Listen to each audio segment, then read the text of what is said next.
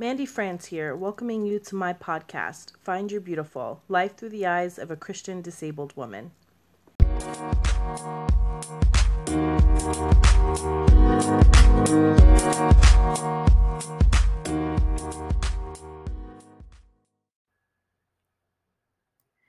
This past week was a big one. I don't know about you, but I shook off my Monday blues to honor the work of the great Dr. Martin Luther King Jr. Thinking back to last summer when the Black Lives Matter protests were all over the news made this day especially poignant for me. Sadly, too many people are free on paper, but not experiencing freedom in the world. On Wednesday, we inaugurated a new president and vice president. I'll admit, I cried tears of joy. My excitement isn't because we have an administration I think will be perfect. In fact, there are many things I disagree with Democrats about. My joy came because for the first time in a while, at least 4 years, I saw so much diversity and desire for unity. This isn't a political episode, and I know people will have different perceptions of that day, but I'm just sharing how I experienced it. I sighed with relief and in that felt a sense of freedom. This is what I want to talk about. This is the word the Lord said in my heart before this year started. The word is freedom, but this concept, this process started for me before this new year. It wasn't until I labeled my journey Find Your Beautiful that I realized this was really synonymous with finding freedom. I've experienced feeling unfree, bound, stuck, trapped. And to be honest, I have felt bound by two things that I am still learning I have the most freedom in: my disability and my faith. My hope is that today's episode will encourage you to start your journey or continue on the hard path of finding your beautiful.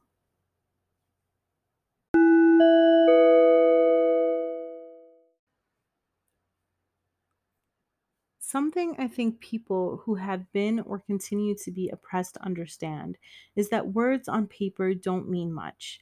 As a disabled woman, I know that just because the Americans with Disabilities Act says it is my right to have access to public facilities doesn't mean it will be accessible to me. You see, the problem many people experience in allowing others to be free is that they feel their own freedoms become inhibited. And while we are quick to want to control the freedom of others, we will literally die fighting for ours. Here is a real life example. And let me preface this by saying that this example is so small in comparison to other freedoms people try to take from people. Well, 2017 was quite a year for me. I gave birth to my second child in March. It was a difficult birth, and he spent 10 days in NICU. Now, my mamas out there who have had to navigate NICU for much longer, bear with me, because those 10 days for me were very dark. I'm pretty sure I've mentioned in previous episodes that I struggled with PPD after both my babies were born. And when they say it can last for a while, even as long as a year, it is true. So that summer, again, the summer of 2017, I was doing what I could to get out of my head and return to my normal self.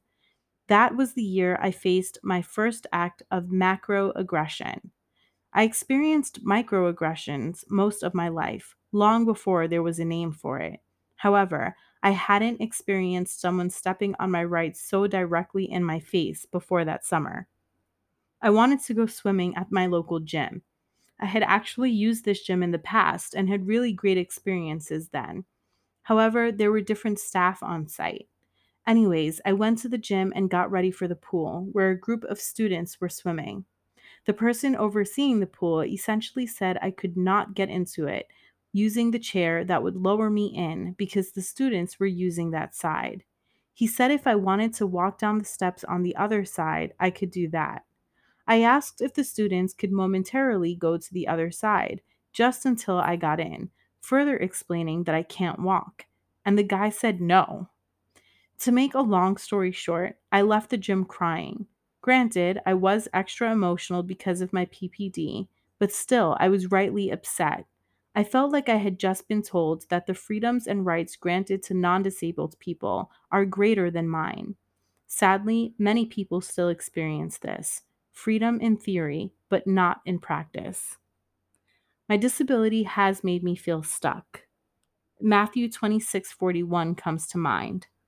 Watch and pray that ye enter not into temptation. The spirit indeed is willing, but the flesh is weak. While Jesus was talking about temptation, I have felt the literal pain of my spirit being willing to do something, but my flesh being weak. This sense of being trapped in your body is very hard to explain to non disabled people. A lot of times, they do not understand why it's hard to depend on others, especially very compassionate and willing others to help.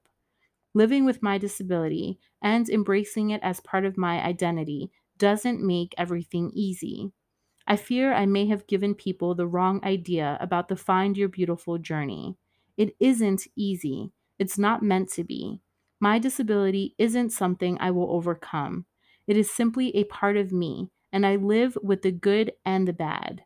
But this is exactly what my beautiful, what my freedom means. This is my disability.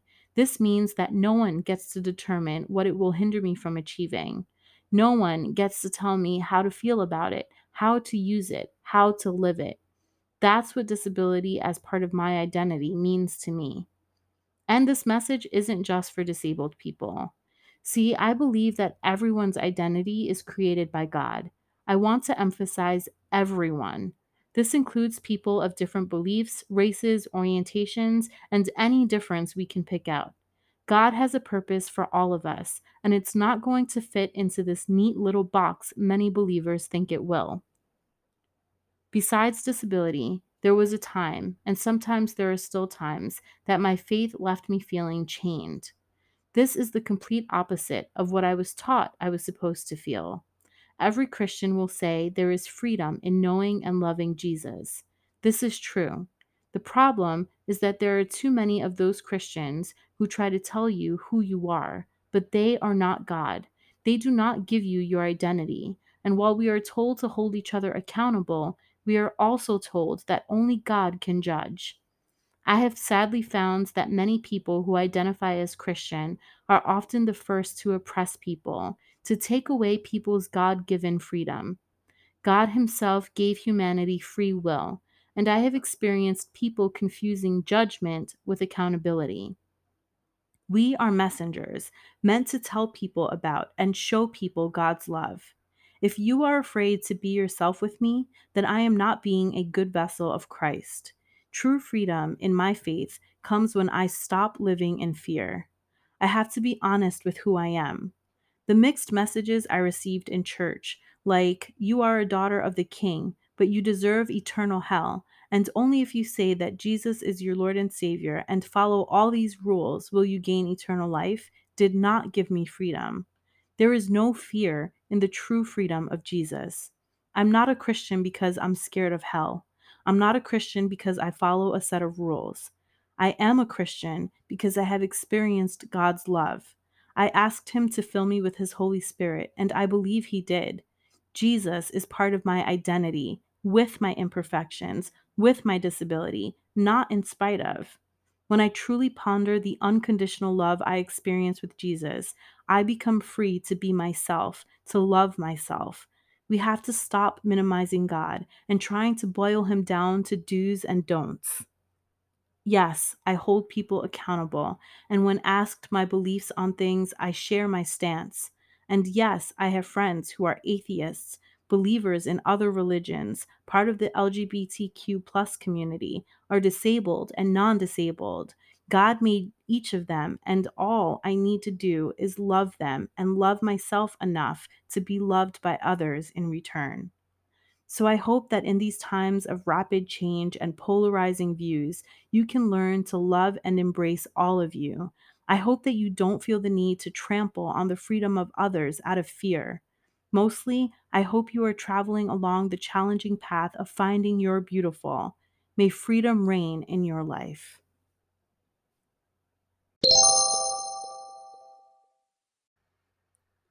Thanks so much for tuning in. Have you ever felt bound by something? I'd love to hear about your journey, so download the Anchor mobile app and leave me a voice message. Thank you to everyone who has ordered from the FYB shop. I have something I'm so excited to share about the shop. I'll be letting my VIB, Very Important Beauties, know this Friday. Sign up on my website so you can get the big news first. Don't forget, a portion of all proceeds from the shop is being donated to Keen New York, a nonprofit organization empowering youth with disabilities by providing free programs of exercise, fitness, and fun led by volunteer coaches. You can learn more about Keen by visiting keennewyork.org. New York spelled out, not abbreviated. If you enjoyed this episode, leave a review wherever you listen or on my Facebook page at Mandy Box Beauty. You can also connect with me on Instagram with the same handle.